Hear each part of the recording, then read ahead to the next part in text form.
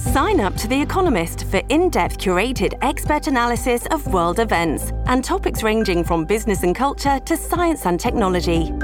You'll get the weekly digital edition, online-only articles, curated newsletters on politics, the markets, science, culture and China, and full access to The Economist Podcast Plus. The Economist is independent journalism for independent thinking. Go to economist.com and get your first month free. This episode is brought to you by Shopify. Whether you're selling a little or a lot, Shopify helps you do your thing, however you cha-ching. From the launch your online shop stage, all the way to the we just hit 1 million orders stage. No matter what stage you're in, Shopify's there to help you grow. Sign up for a $1 per month trial period at shopify.com/special offer, all lowercase. That's shopify.com/special offer. Hello, everybody. This is Marshall Poe. I'm the editor of the New Books Network. NBN listeners like to read books and buy them. So we thought we'd tell you that right now, our friends at Princeton University Press are having a remarkable site-wide sale. You can get 50% off books, including ebooks and audiobooks, with the code 50, F-I-F-T-Y, at checkout until May 31. You can save some real money on Princeton University Press books. I encourage you to go there and check it out.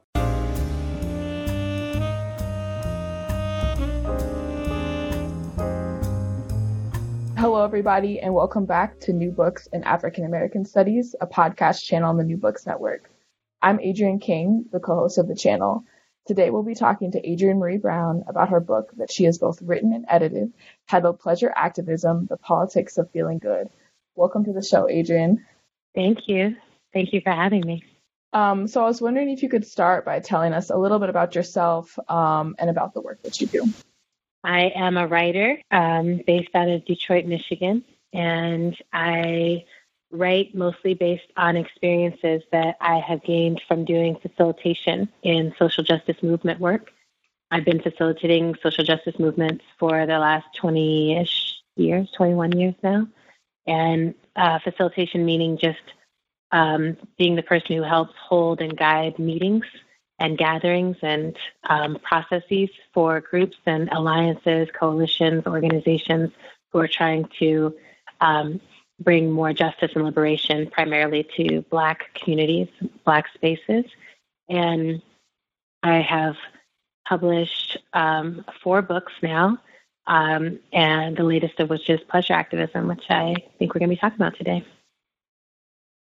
Yes, and we're actually going to cut to the chase. Can you tell us what pleasure activism is, and also tell us about how you came to this concept?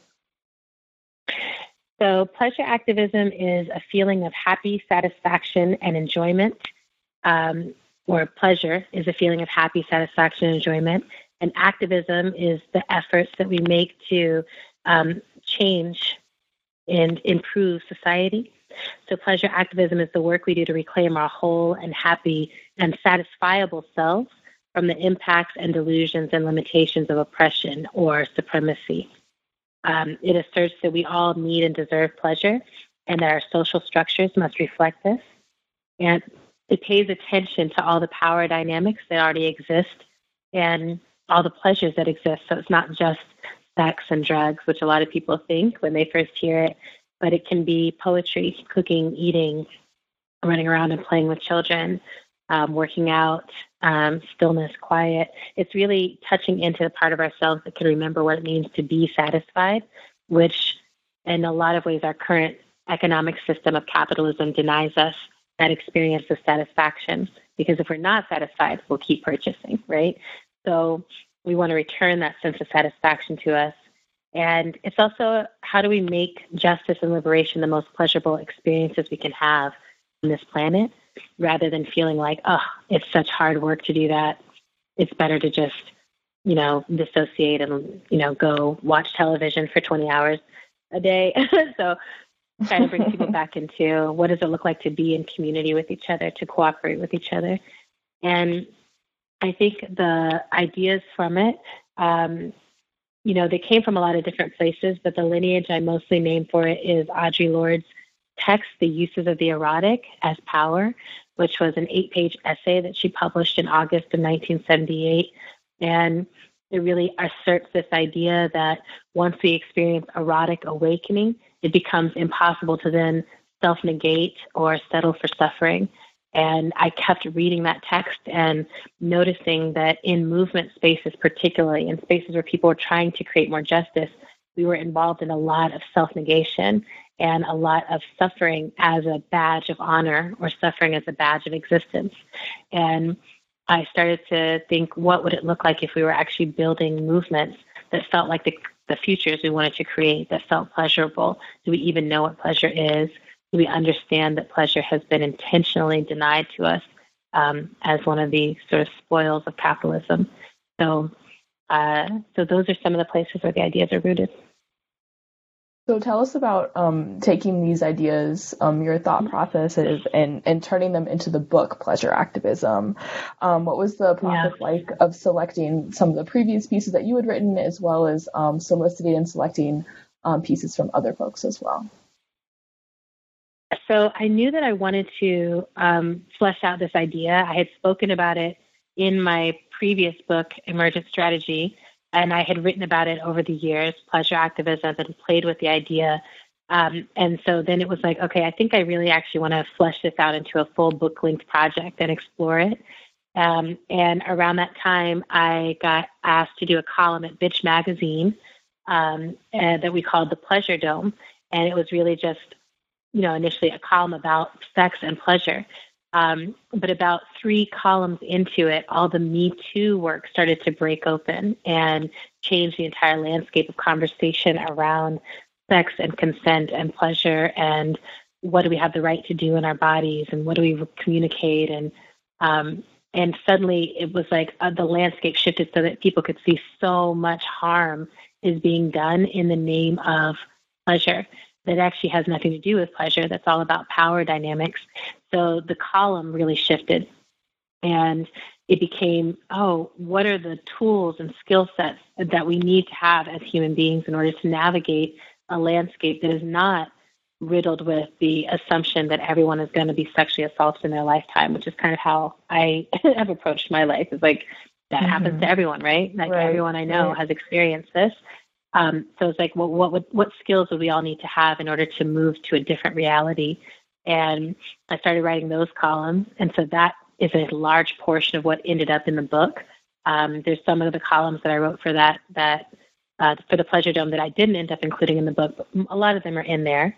And most of my content is either from the Pleasure Dome or from blog entries that I had written over the years about what pleasure activism is, what it looks like in practice.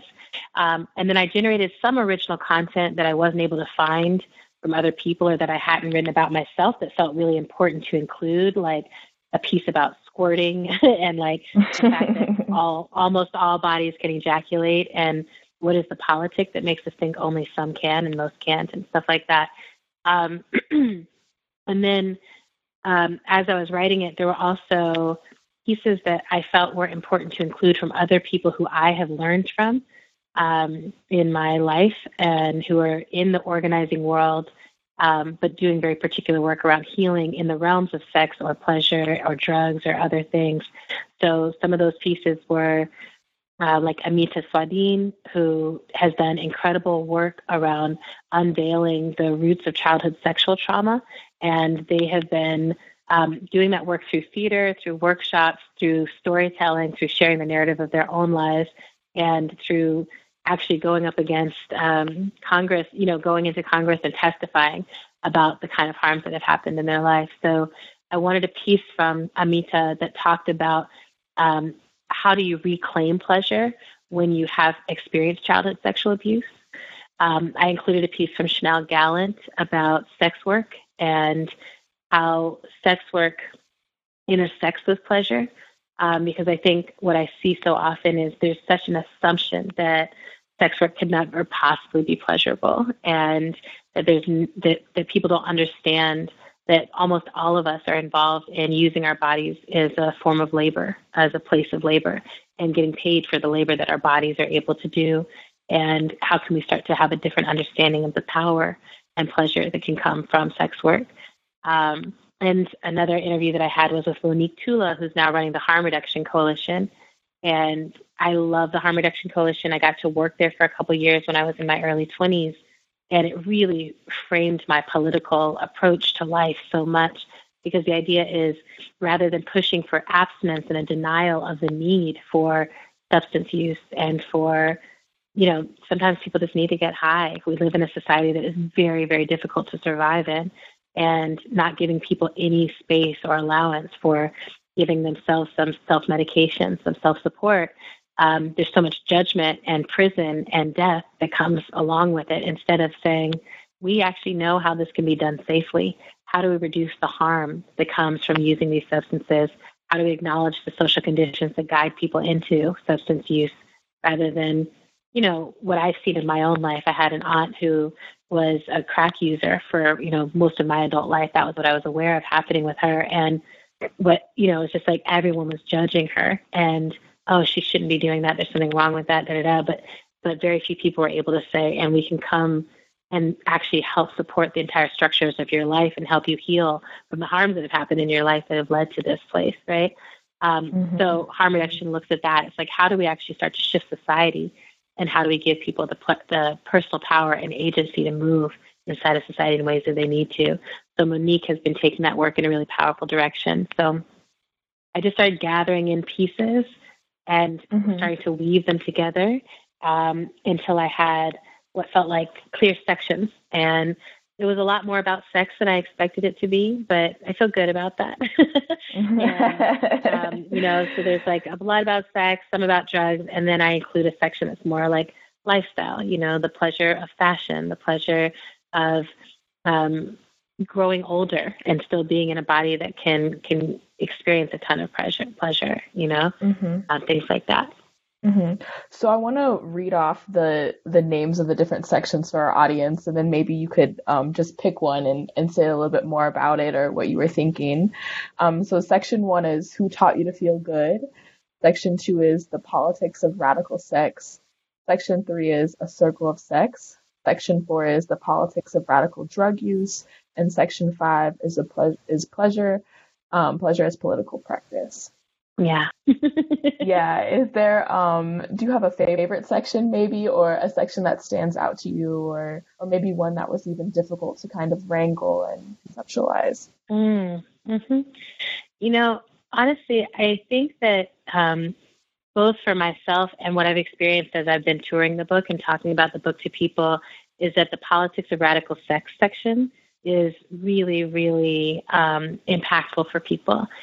Because I think there's this idea of sexual harm as an unbreakable cycle. And then in that section, I feel like the skills that it takes are actually learnable, right? So it's like, my fantasy life has been shaped by a society that does not love and care about me. And that leads to harmful behaviors to myself, and that leads to harmful desires, right? That we're cultivating desires that lead to harm. So there's a whole piece in there about how much of the porn industry is dedicated to basically childhood sexual abuse, incest, molestation, stories of very old and very young love affairs, things that, if we pull them into the light, are actually setting the stage for a lot of sexual harm to happen to children, for the sex slavery industry, all these things, right?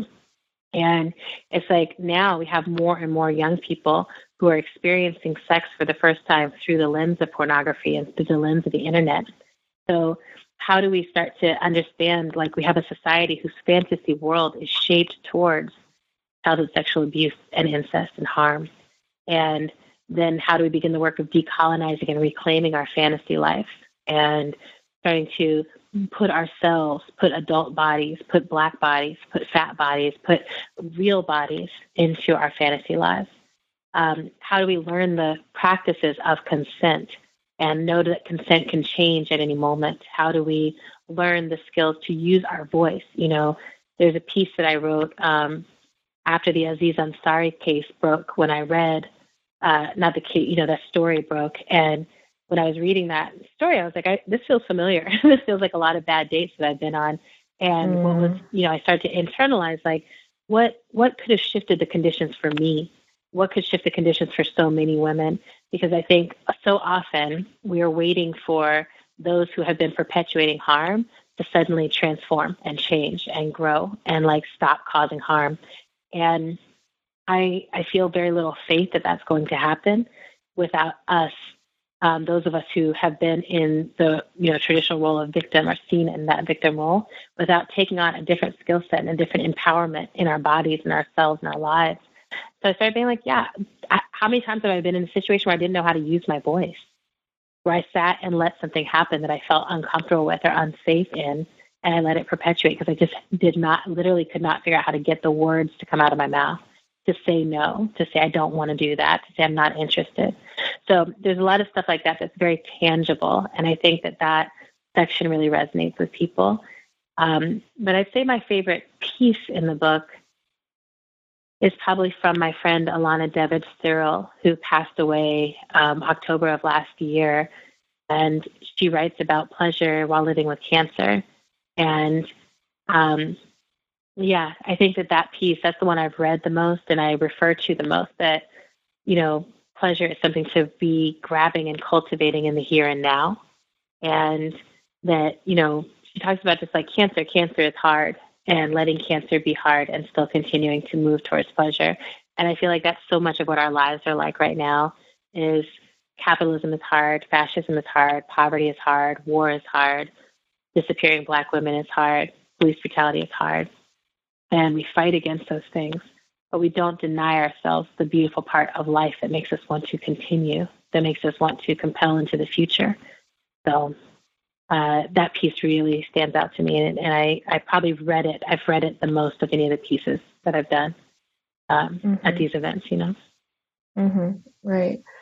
So we're going to wrap up soon, but I just have two more questions for you. And the last book question is, what do you want people to get out of reading this book? Maybe in one or two sentences, what do you want their main takeaways to be?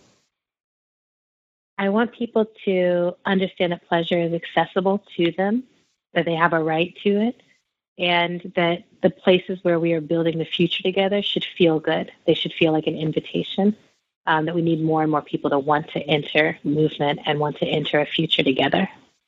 That's so great. And maybe you can tell us where people can follow your work. Where's the best place to learn more about pleasure activism or just to see the variety of other projects that you have going on? That's great. So Pleasure Activism, the book, is our Instagram account for things that are related to the book. And I'm starting to uplift more and more work there from the different contributors and different people who are being inspired by the book and moving projects out into the world. So on Instagram, Pleasure Activism, the book. And then I'm on Instagram at Adrienne Maree Brown. And I post a ton of different projects there. So that's the place to kind of see the intersections of my different work. And then the akpress.org is a great place to get this book and also get a bunch of other books that are interesting and related. Leah Lakshmi Piepsna Samarasinha, who has a piece in the book about care as pleasure, she has a whole book called Care Work that just came out this past year that's all about disability justice and care and community and pleasure and all of it. And there's more and more work that's coming out from AK related to these topics. So those are some places to look. Okay, awesome. Well, thank you so much for your time today. We know you are very busy, so we really appreciate you taking the time to talk to us. And hopefully, thank you. Listeners will go out there and buy this book. I think it's really great. Thank you.